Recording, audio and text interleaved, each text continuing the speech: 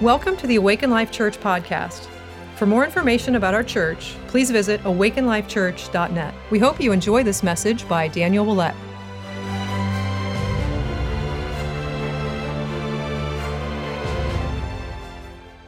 Good morning. It's good to be here this morning. Thank you. Thanks. I appreciate that. She prepared those notes for me. Got to see what I'm preaching about this morning. Good morning. Oh man, worship is so good today. I hope you guys enjoyed it as much as I did. I'm like, well, yeah, thank you, Jesus. Thank you, Jesus. Yeah, he's so good. We just long for his presence. Don't be surprised someday if the presence hits and we just worship the whole time. That's what we just live for, those moments where his presence is just present. Yeah, so I've got some funny pictures, so let's just get our laughers warmed up. Ha, ha, ha, ha, ha, ha, ha, ha, ha. I can't help but start laughing for real when I do the fake laugh. Ha, ha, ha. So it works. It works in life. Sometimes you just need a laugh. So you start to rev it up. Ha, ha, ha, ha, ha, ha, ha. It's funny, my friend Levi, I think he's coming in October. He said, I've got such an awesome laugh because my laugh makes other people laugh. And so he'd just start laughing, and then everybody around him just laughs at his laugh. So that's a good kind of laugh. So I've got some funny pictures. So this first picture, this is a Botox before and after picture. So if you're considering Botox, so just check this picture out.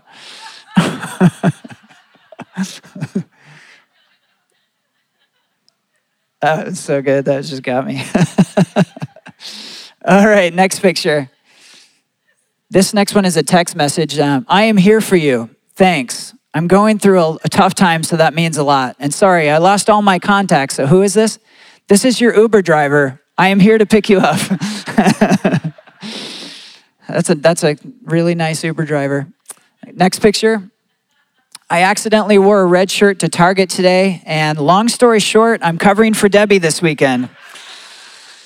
Never wear a red shirt to Target. So you're going to get asked questions. Next one. Today's 3-year-old kids can switch on laptops and open their favorite apps. Me, when I was 3, I ate mud. That's me right there. It's somehow it's like a 3-year-old, 50-year-old. It's like a Benjamin Buttons thing going on. Yeah, that's such a good picture. That's me right there when I was 3. All right, turn on the house lights. Oh, man. Yes, so good. Jesus, we love you. We thank you, Father, that we can laugh in church. And God, we thank you that the joy of the Lord is our strength. We thank you that you are here this morning.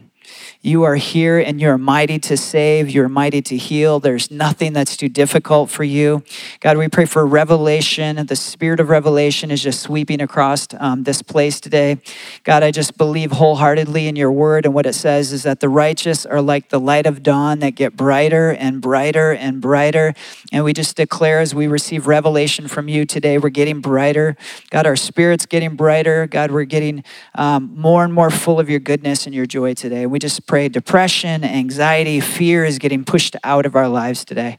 In Jesus' name, amen. Okay, we have a few things today. I have more than usual. But first, I want to share some testimonies from evangelism yesterday.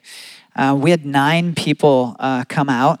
Representing 3 different churches. It just happened to be, coincidentally, yesterday, that we had 2 guys that I met from Prescott that I was telling them about evangelism when we were at youth camp, and I saw this guy's eyes just come on fire. And he goes, I've been wanting to do evangelism, but I've just never seen it done well.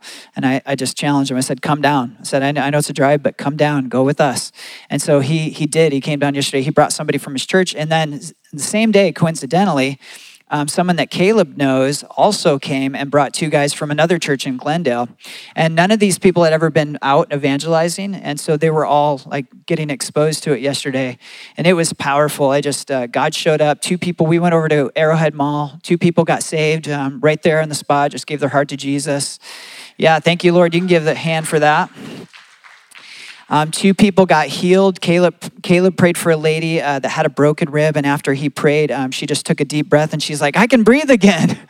And so we saw 2 people get healed. I think it was a rib and a back. Is the other one a back? Yeah, somebody's back got healed. And so God shows up. It's so amazing to me. We go about an hour and a half. And just in that short window, it's just amazing. God just shows up. People get healed. People get saved. I think we're at 48 people have gotten saved since we started going out in January, just from this church alone. Yeah. So praise God. That's 48 lives just permanently changed. We just know that when we're out there, and all of us, when we're out there and we share Christ, we're pulling people out of hell and into heaven. And it's so awesome. So let's see, what else? I just want to share that testimony. I just want to say Caleb Love, he's doing an amazing job leading our team. Really is. He really is. And I just want to encourage you to come out sometime if it's been on your heart. I know a few of you are like, oh, I feel like it's on my heart, but I'm a little scared. Come out. I get it, I was scared at first, and I still get a little scared. But come out and shadow us. Like we had a lot of the guys yesterday, they just watched. They just, we out in twos, and a lot of the guys were like, I just want to watch. And so come out and even just watch and see what God does. All right. Amen. Okay, before I get to the main topic of today, I had a couple things I wanted to share about last week. Last week I preached a message called Culture of Grace. And I've gotten a lot of really good feedback from it. I've had people text me and say that is really helping me pull out of performance and legalism. And I've had a lot of people come up to me in person, and I was really blessed. I just want to say I was humbled and blessed just to hear some of the feedback. And originally I was going to preach this week part 2 of that message, Culture of Grace, part 2. And because there's a whole lot more we could say about grace. But on Thursday night, I felt like the Lord shift kind of what I was supposed to talk about. I just felt fire on something. So I was like, okay, I think this is for this week. But I did want to touch on just a couple of things about grace on that topic before we get into the message today. For me in my life, I've been exposed to what I call the culture of performance. I've just personally been exposed to that a lot, to where people are one of these combinations, or sometimes all of them. They're working for their salvation. They're working to maintain their salvation. They're working to earn favor from God. They're working to earn love from God. So I've just been exposed to that. And we know that that's a ditch in the road that we can get into. And it's like the spirit of slavery, where we don't realize that we're already loved and that, we're in the Father's hand. But there is a ditch, and this is just what I wanted to touch on this morning. There is a ditch on the other side of the road, and it's what some people call greasy grace. It's what some people call hyper grace. I honestly don't like either one of those terms, because that kind of sounds like somehow you can get too much grace or like too much grace is bad. And how many know grace is not the problem in this message? So when people say that, what they mean is people taking license, like doing whatever they want, living however they want, and then they say that's God's grace. How many know that's not God's grace? That's a misunderstanding of God's grace. God's grace doesn't empower sin. God's grace empowers righteousness. God's grace empowers you to get free from sin. Okay, so I know that most of you know that, but I just want to be very clear when we talk about grace. God hates sin. Sin, another word for sin is dysfunction. And God's not empowering our dysfunction. He's not empowering our sin. Grace doesn't empower sin. Grace empowers righteousness. It empowers you to get free from sin. Now, if grace was empowering your dysfunction or empowering sin, Satan would love grace. But I'll tell you a secret. Satan hates grace because he knows it's not an empowerment of sin. It's an empowerment to get free of sin. Amen? So I just wanted to throw that out there this morning.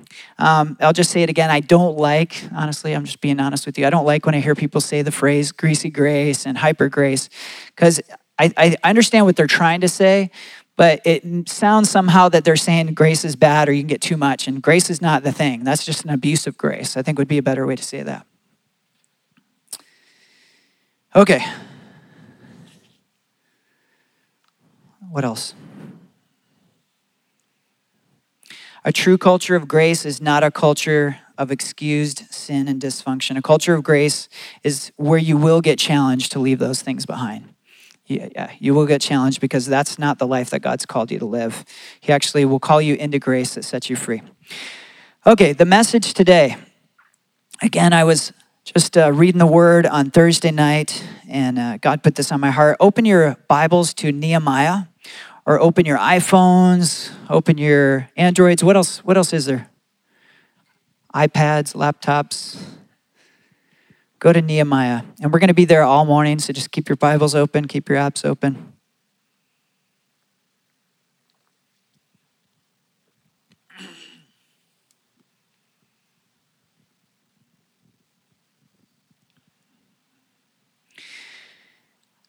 Nehemiah, I love this book. There's so much revelation in this book. So around this time period, especially starting in Nehemiah chapter 1, it's a very dark time in Israel's history. So at the time of Nehemiah chapter 1, the city walls around Jerusalem have been destroyed. They've been knocked down for around 114 years. Now, we think of walls today as something that like beautifies a city, but walls were much more important in this day. This was your protection. Your walls around your city was your protection. And not having walls would be like living in the worst part of town and not having doors and windows. So this is bad. You're just open game to be robbed, to be taken advantage of. And so without these walls, people were just coming in and out. A lot of the people in Jerusalem were taken captive. A lot of people have scattered. And the people that are still there are under great distress because there's no walls, there's no protection. So that kind of sets up what we're going to read this morning. So the context here is, we're going to start in verse 4, Nehemiah 1, verse 4. The context is Nehemiah gets the news that the remnants in Jerusalem, they're in great distress. And it seems like there's been an effort to kind of rebuild the walls again. And the enemies have came in again, destroyed the walls, burned the gates down.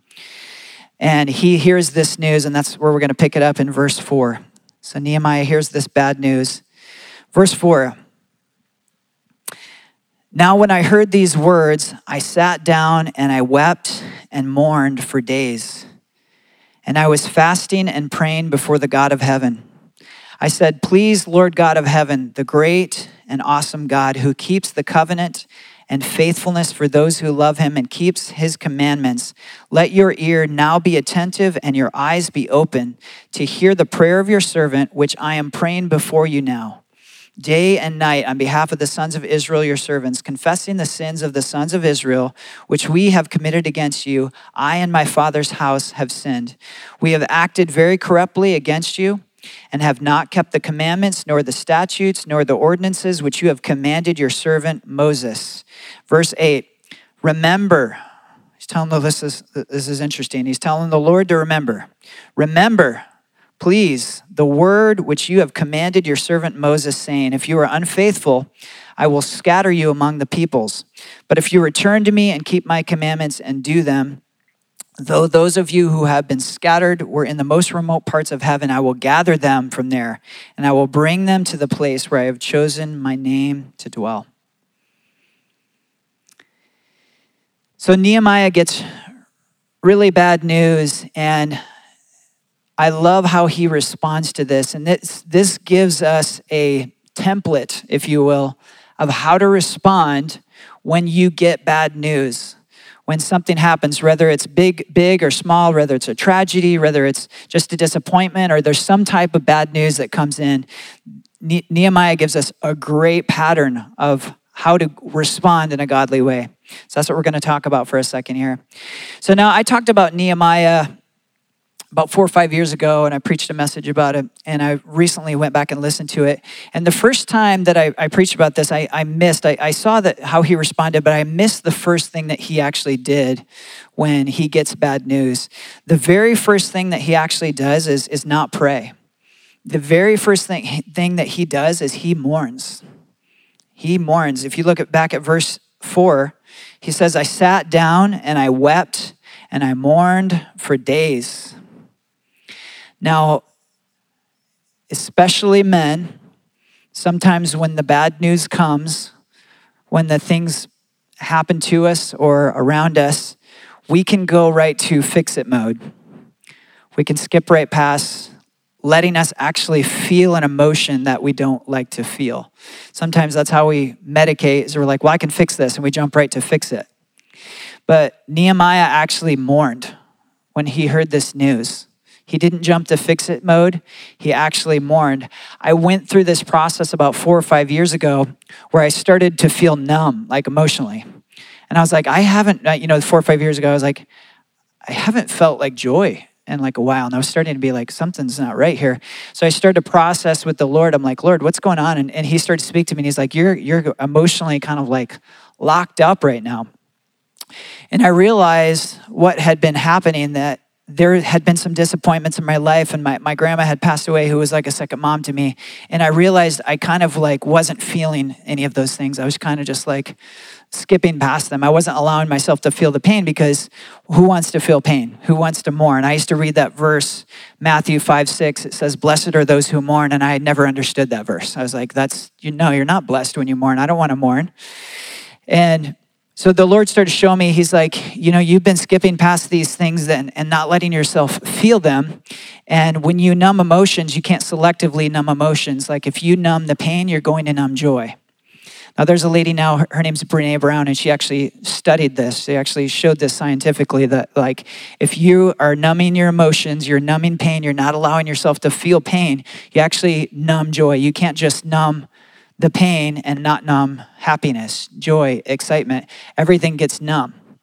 I had a friend, this was years ago before I rededicated my life to Christ, and he struggled with depression, and he was on medication for depression. And he told me one time, he said, I hate this medication. And I was like, why? Is it not working? And he goes, no, it just makes me feel numb to everything. He's like, I hate it because, I'm not depressed, but I don't feel joy either. I don't feel anything. I just feel numb.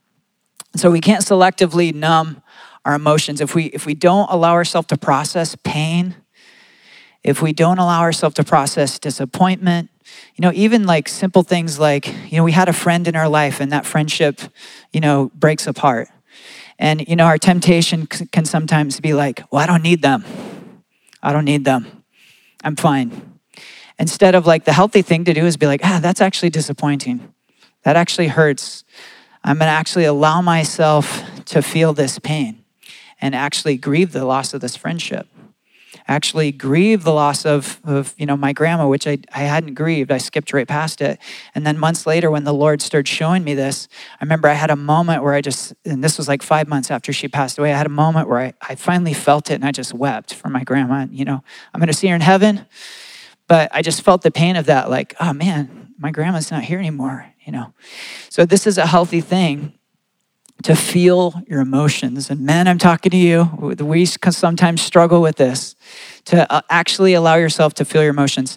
So this is what the Lord spoke to me when I went through that period and I was like not experiencing joy. He said, that verse that says, Matthew 5:6, blessed are those who mourn, for they will be comforted. And he said, Daniel, if you don't mourn, you're not allowing yourself to be comforted. If you don't mourn, you're not allowing me to comfort you. And so we are blessed when we mourn, because that's when we are comforted by the Lord. He comes in and he comforts us. So the first thing that Nehemiah did is he actually just mourns. He actually feels the pain of this. He's not even there, he's in another place. He's actually in a palace. He's a cupbearer. We're going to talk more about that in a second.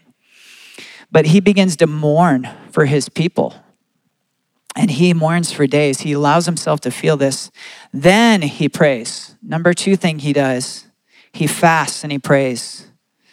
So this right now, it plays right into Matthew 5:6. Blessed are those who mourn, for they will be comforted. When we mourn, then we go to the Lord in our mourning, and he brings the comfort. So the second thing he does is he prays. Again, we're talking about how do you deal with disappointment? How do you deal with loss? How do you deal with things that are hard emotionally? This is a great template. He mourns. Number 2, he fasts and he prays.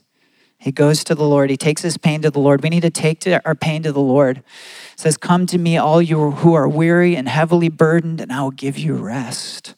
So he goes to the Lord. Number 3, he reminds God of his word. Remember when we were reading it, and he said, Lord, remember your word which you spoke. Did God forget his word? No, God doesn't forget his word. What is he really doing? He's reminding himself of God's word. But I think the Lord loves that when you're like, Lord, you said.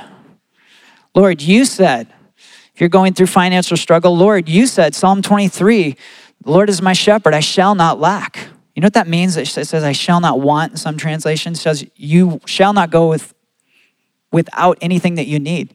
Lord, you said, Philippians 4:19, my God will supply all my needs according to your riches and glory. He starts to declare God's word to back to himself. He's reminding himself of God's word. This declarations, we're big on declarations. This is declarations. He's declaring something to the Lord. And this fits right in with like declaring God's word over your life, declaring God's promises over your life, declaring the prophetic words that you've got over your life. By the way, you may have gotten prophetic words that don't make sense. And sometimes it's like let me put it this way. A prophetic word perfectly resonating with you is not always evidence that it's from God or not. Does that make sense? Sometimes God gives you a word that seems ridiculous because you're going to need to hold on to it. You're like, well, that doesn't seem true. That's why God gave it to you, because he wants you to get you to believe something that you're not believing right now. Amen? So Nehemiah mourns. He gets this bad news. He allows himself to connect to the pain of this. He doesn't jump to fix-it mode. He actually allows himself to feel the pain. He fasts and he prays, number 2. Number 3, he reminds God of his words. He declares God's word back to him. We need to get good at this, especially in the hard moments, especially in our disappointment. And the last thing that he does is he takes action. He steps out in faith and he takes action. So we can't skip when things happen to us. Don't skip the process. Don't jump right to action, because there's a process that we want to go through with God. We want to actually allow ourselves to feel the emotions. We want to go to the Lord, allow him to comfort us. We want to ask him for what we need, remind him of his word, declare things over our life and over our situation. Then we step out and we take action. You guys are quiet today. Feel free to just scream if somebody needs to. Oh, thank you. I needed that. Okay. Nehemiah was a cupbearer. Cupbearer. How many of you seen that show, Dirty Jobs, with Mike Rowe? You ever seen that show? Yeah, it's a good show. I just like him. Cupbearer was a dirty job. So one of your jobs was you were responsible for all the king's beverages. You're like, oh, that's not so bad. But the second part of that job was you were responsible to sample all the king's beverages to make sure that they weren't poisoned. Jesus in the Garden of Gethsemane, he said, Lord, if it's possible, let this cup pass from me. But not my will be done. Your will be done. And I tell you, Jesus is our cupbearer. He took the poison for us. He took it for us. He died so that we could have life. Amen. So I want to read Nehemiah chapter 2. So go over to chapter 2.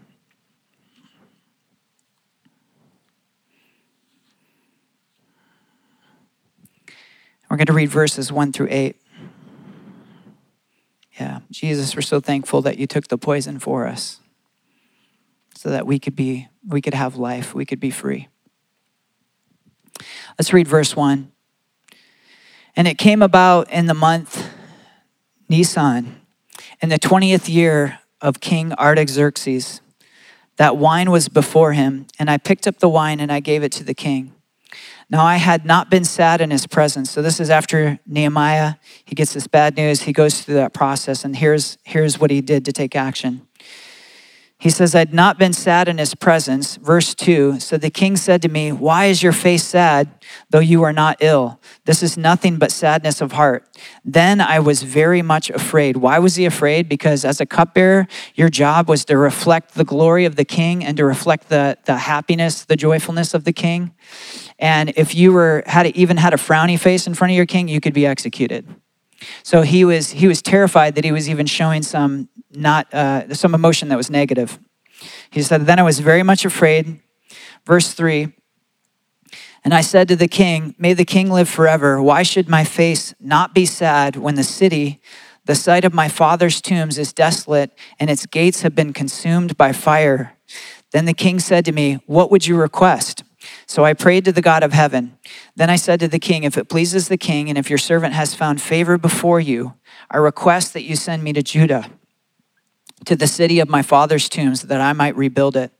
Then the king said to me, with the queen sitting beside him, 'How long will your journey be, and when will you return?' So it pleased the king to send me, and I gave him a definite time. And I said to the king, 'If it pleases the king, let letters be given to me for the governors of the provinces beyond the rivers, so that they will allow me to pass through until I come to Judah. And a letter to Asaph, the keeper of the king's forest, so that he will give me timber to make beams for the gates of the citadel which is by the temple, for the wall of the city, and for the house to which I will go.' And the king granted them to me because the good hand of my God was on me." So Nehemiah steps out. This is when he actually takes action.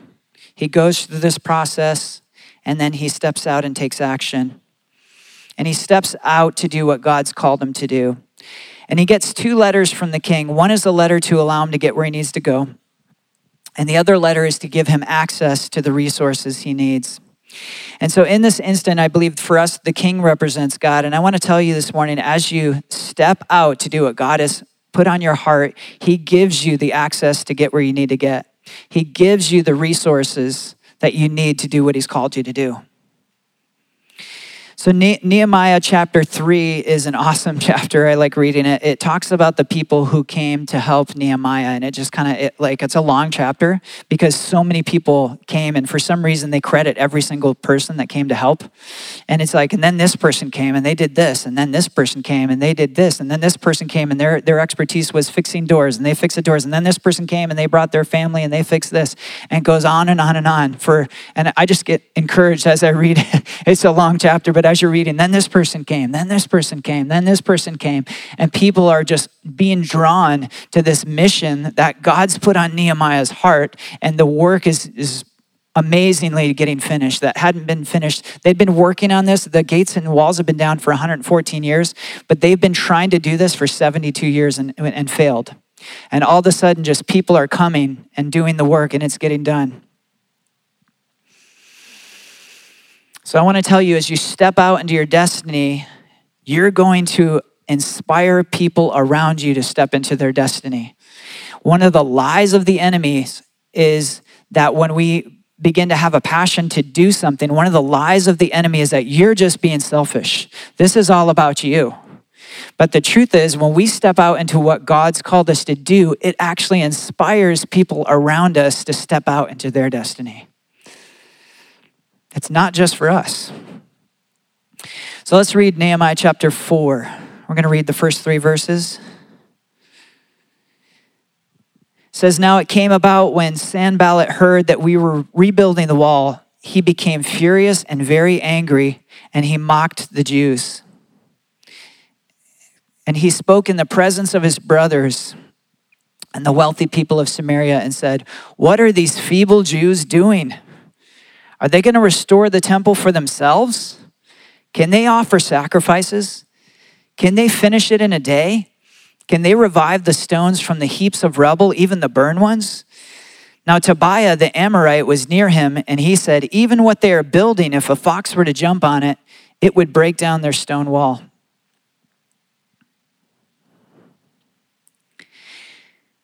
So when you step into destiny, that's when the naysayers come out. So here's some of the typical lies you're going to hear as you step out. So sometimes you'll hear these in the flesh, maybe people in your family, maybe people around you. Sometimes you're going to hear these lies in the flesh. But I think more often than not, maybe I'm wrong in some situations, but more often than not, these are lies that we hear in our mind that the enemy speaks to us. These are the whispers of the enemy. And it's so good to identify the lies of the enemy, because when they come, we can know, oh, that's not actually even my thought. That's actually the enemy's thought. So I want to point out some of the lies that you may hear as you step out into your destiny. So number one, the first thing they said is, what are these feeble Jews doing? What are they saying? You're weak. You're not strong enough. This is the lie that you might hear. You're weak. You're not strong enough. Who do you think you are? You're not strong enough to do this. You're weak. Called them feeble Jews. Number two, the second lie was, are they going to restore it for themselves? What's the lie here? The accuser questions our motives. Oh, you're just trying to promote yourself. You're being selfish. This is all about you, isn't it? How many know humility isn't thinking less of yourselves? Humility is actually stepping into the call of God in your life. That's actually the most humble thing you can do when God showed you what to do. The most humble thing to do is say, here I am, Lord, send me. Humility is not feeling less of yourself. Humility sometimes masks as guilt and shame, and we think that's humility because we feel enough guilt and shame. But this is, I gotta credit Bill Johnson. He said this, and I was like, I'm just gonna credit him. He's so good. First time you say something, you credit the person, and then the second time you just pretend it's yours. But I heard him say this a few weeks ago. He said guilt and shame, or humility can mask itself as guilt and shame. He says, but guilt and shame will never give you access to what humility does. Yeah, humility actually gives you access to God's resource. Because true humility is stepping into what God's asked you to do. Then you have access to God's resources. Then you get the doors open that you need opened. So next time I say that, I'll just pretend it's mine. I've heard Bill preach, and he'll say something profound like that, and he's like, he says something like, if you can just take that, you can just credit, just pretend it's yours when you, and I'm like, okay. Yeah, thank you, Jesus. Okay, where are we at? Are they going to restore it for themselves? Is that where we're at? Okay. Yeah, questioning our motives. This is all about you. You're selfish. But true humility is stepping into what God's called you to do. Third lie, can they offer sacrifices? What's the lie? Can you offer sacrifices? You're not spiritual enough to do that. You haven't read your Bible enough. You haven't prayed enough. These are the voices of the enemy. Again, I think I talked about this last week, but when we had that guy manifest demonically, these are some of the things he was saying to this guy, or that was coming out of his mouth. The demon was like, he hasn't done this enough. He hasn't prayed enough. This is, again, Satan is the most legalistic voice you'll ever hear. You haven't done enough. You're not qualified. You need to pray more. You think the enemy would actually say that? I think he actually does. He just wants to put us into shame and guilt. He's the accuser. Can they offer sacrifices? You're not spiritual enough. You haven't done enough. This is some of the lies you're going to hear when you step out. Well, if you become spiritual enough, if you overcome this thing in your life, then you can do it. Just setting up roadblocks. Fourth lie, can they finish in a day?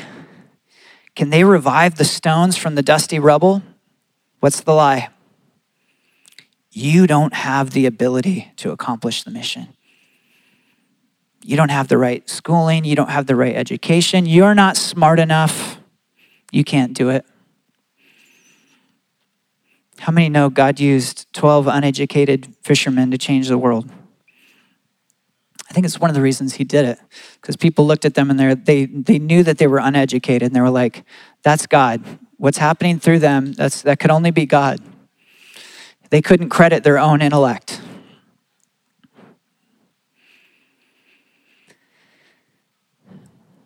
Another lie you'll hear, you don't have the right schooling. You're not educated enough. Go to school for 4 years, then you can do it. How many know if God's told you to step out into it, you don't need to go get schooling for it? I'm not against schooling, by the way. Last little zinger, somebody else chimes in. Tobiah chimes in. He says, even if a fox were to jump on their wall, he's going to crumble their wall. Last night, I don't know what this is one of those, I don't know if I should say, but it was just so weird. Last night I was walking the dog. This huge owl was flying over me, and he flew over me like 3 times, and he was huge. His wingspan was probably like 4 feet.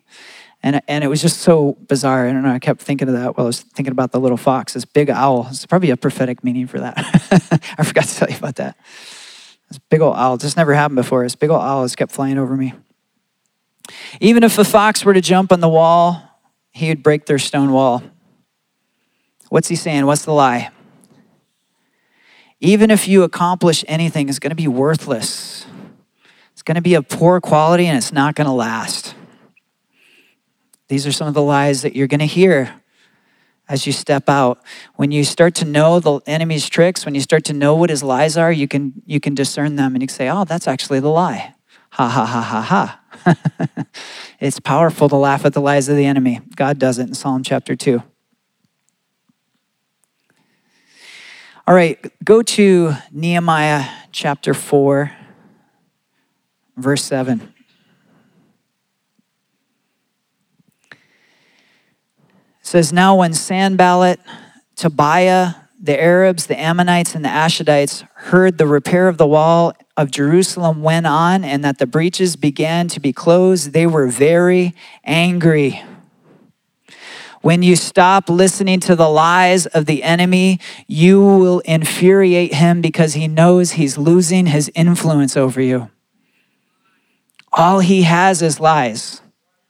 When you stop listening, it really ticks him off because he knows he's losing his influence. That's the only influence he has over you is what he can get you to believe that's a lie and get you to partner with it. So these guys, they saw, these were the people that hated what was happening. They hated what was going on. They hated that they were trying to rebuild the wall. And these are the people that were saying all these things about them, accusing them. And because they weren't listening, they were infuriated. Imagine, they'd been trying to do this for 74 years. There'd probably been a lot of times where someone stepped out and tried and failed. And this time they were saying like, wait, our discouragement's not working. Our lies are not working this time. Go to chapter 6.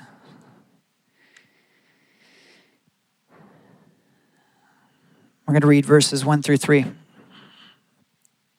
Now, when it was reported to Sanballat, Tobiah, Geshem the Arab, and the rest of our enemies that I had rebuilt the wall and that no breach was left in it, although at the time I had not installed the doors and the gates, Sanballat and Geshem sent a message to me saying, come, let's meet together at Cherphim in the plain of Ono. Yeah, don't go and meet with the enemy in the plain of Ono. Oh no, don't do that. But they were planning to harm me. So I sent messengers. I love this. It's probably my favorite verse in Nehemiah 6:3. So I sent messengers to them saying, I'm doing a great work and I'm unable to come down. Why should we stop the work while I leave it and come down to you? Love that verse. I'm doing a great work. I'm not going to stop to listen to the accusation. I'm not going to stop doing the work that God showed me to do. I'm not coming off my wall and going down to your level. You know, a lot of times in evangelism, when we're out, our goal in evangelism is to share the gospel. And a lot of times what the enemy wants to do is he wants to suck you into religious argument. We have to remember, like, oh, this is not our goal. Our goal is not to argue with people. Our goal is to share the gospel. You know, you can be arguing with someone, and meanwhile, there's people walking by you that just are ready to receive the gospel message. So the enemy always wants to take you off the mission. Like our mission in evangelism is share the gospel, share the gospel. We're not here to argue with anybody. If someone doesn't agree with us, that's okay, but we're not here to argue. We want to share the gospel with people. But the enemy will always try to take you off your mission, pull you into accusation, pull you down into his level, get you off the wall, get you down into the plane of, oh no. That's his goal. And he uses lies and accusation. So Nehemiah says, I'm doing a great work here, and I will not come down. God has a great work for you to do. He has a great work for you to do. But the enemy hates it, and he's going to put every lie he can out there to get you to stop, to get you to fail. So Nehemiah ignores the lies. He ignores the accusation, and he keeps going. This is such a key. Ignore the lies, ignore the accusation, keep going. Keep declaring what God said. because the enemy's going to speak what he wants you to think. You got to keep declaring what God has said. Don't stop to let the enemy speak into your life. So Nehemiah and all the people who came to help end up finishing the walls in 52 days. This is a miracle. It's an absolute miracle. What the Israelites couldn't do in 72 years, Nehemiah does in 52 days. So before all of this happened, before we had the finished wall, Nehemiah mourned. He prayed. He declared God's word back to him. Then he steps out into action. He didn't stop to consider the things that the enemy was speaking against him. And he inspired a nation. So it reminds us that with God, what looks impossible is really no problem when someone is brave enough to step out. Brave enough to step out and not listen to the lies of the enemies. So just one more thing, and then we're going to close. This was heavy on my heart. This is what I was reading, through Nehemiah on Thursday night, and this just hit me, and I felt like the Lord was like, this is the message for Sunday. There's so much destiny in this room. I know that. I feel that. There is so much purpose. There is so much greatness. There is so much destiny in this room, and I want to encourage you to begin to step out into what God has shown you to do. Here's what was so striking to me on Thursday night. Nehemiah didn't wait for the resources to be available to step out. Nehemiah didn't wait for the people to be there to help to step out. He stepped out in faith. Then God brought the resource. Then God brought the people. So many of us, and I've been there, we're waiting for the resource to be there available. We're waiting for the people to come along to help us. That's not how faith works. It's not how faith works. It's not what Nehemiah did. He stepped out, then the resources came, then the people came. And I just felt it on my heart. I was like, I feel like this is why I spoke this message today. There's purpose, there's destiny, there's businesses here in this room and that you've not stepped out in. And I want to tell you this morning to step out. Step out. Don't wait for the resource. Don't wait for the right timing. Don't wait for the right political season. Don't wait for the right whatever. Step out, because when we step out in faith, God always partners with our faith. That's when God will partner with you and bring the resource that you need. Who am I speaking to this morning? It's a few people. Thank you, Jesus. Yeah.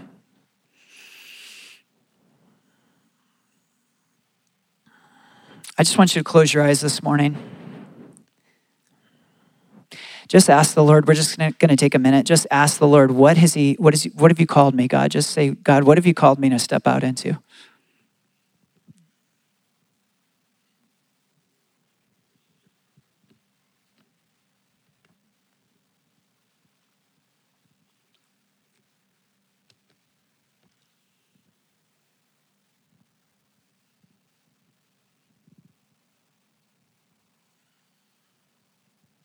Now I want you to use your imagination. God gave you imagination. The enemy wants to use your imagination as his playground, but God actually created your imagination so that you could dream with him and use your faith to envision God showing up in your future. That's what your imagination is for, to use your imagination to show God showing up.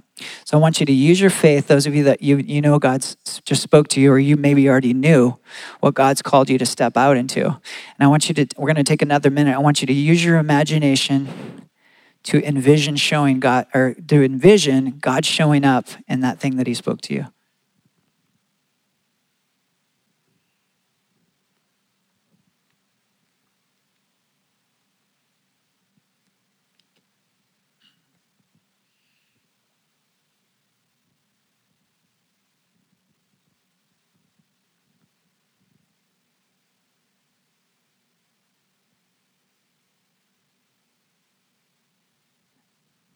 This is a great practice, by the way. This is what your imagination is for. I want to do one more thing with eyes closed. If you're here today and you've never given your heart to Jesus, now's your moment.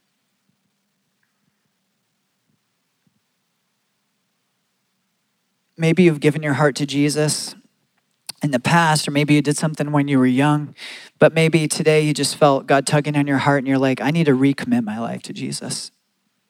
So if you either want to give your heart to Jesus for the first time, or if you want to rededicate your life, I'm going to give you an opportunity to do that. And nobody's going to know except for me and you. I'm going to ask you to just raise your hand right now. I want to just share this before I ask you to do that. God is so amazing. God is humble. And we see the humility in God in Jesus Christ, that he left his glory, he left his Father to become a little baby. And he was born in a barn. He wasn't born in a palace. He was born in a barn. It shows us the humility of God. And he had one purpose in life: to die. Yes, he came to reveal the Father. Yes, he came to heal the sick. But his main purpose, he came to die. He came to actually take the sin of the world, your sin, my sin, upon himself.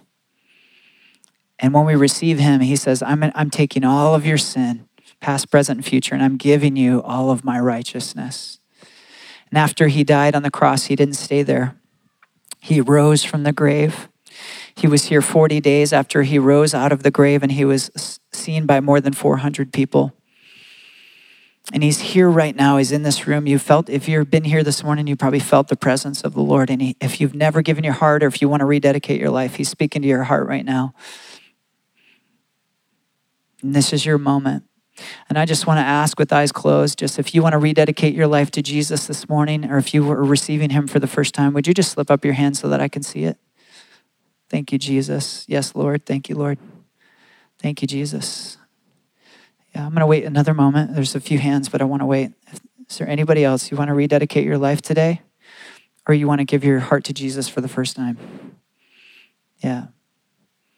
Thank you for those hands. You can put them down. Thank you, Jesus. We're just going to say this prayer together. There's no magic words, but the prayer, I like the prayer. The prayer is just, it's a tool to get your heart to connect to God, to say yes to God. And so we're just going to say this prayer together. Let's just all say this. Jesus, I believe in you. I receive you today.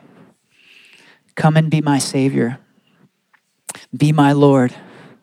I give my life to you. Father, thank you for sending your Son, Jesus. I receive the Son as my Savior. In Jesus' name, amen. Amen. Thank you, Jesus.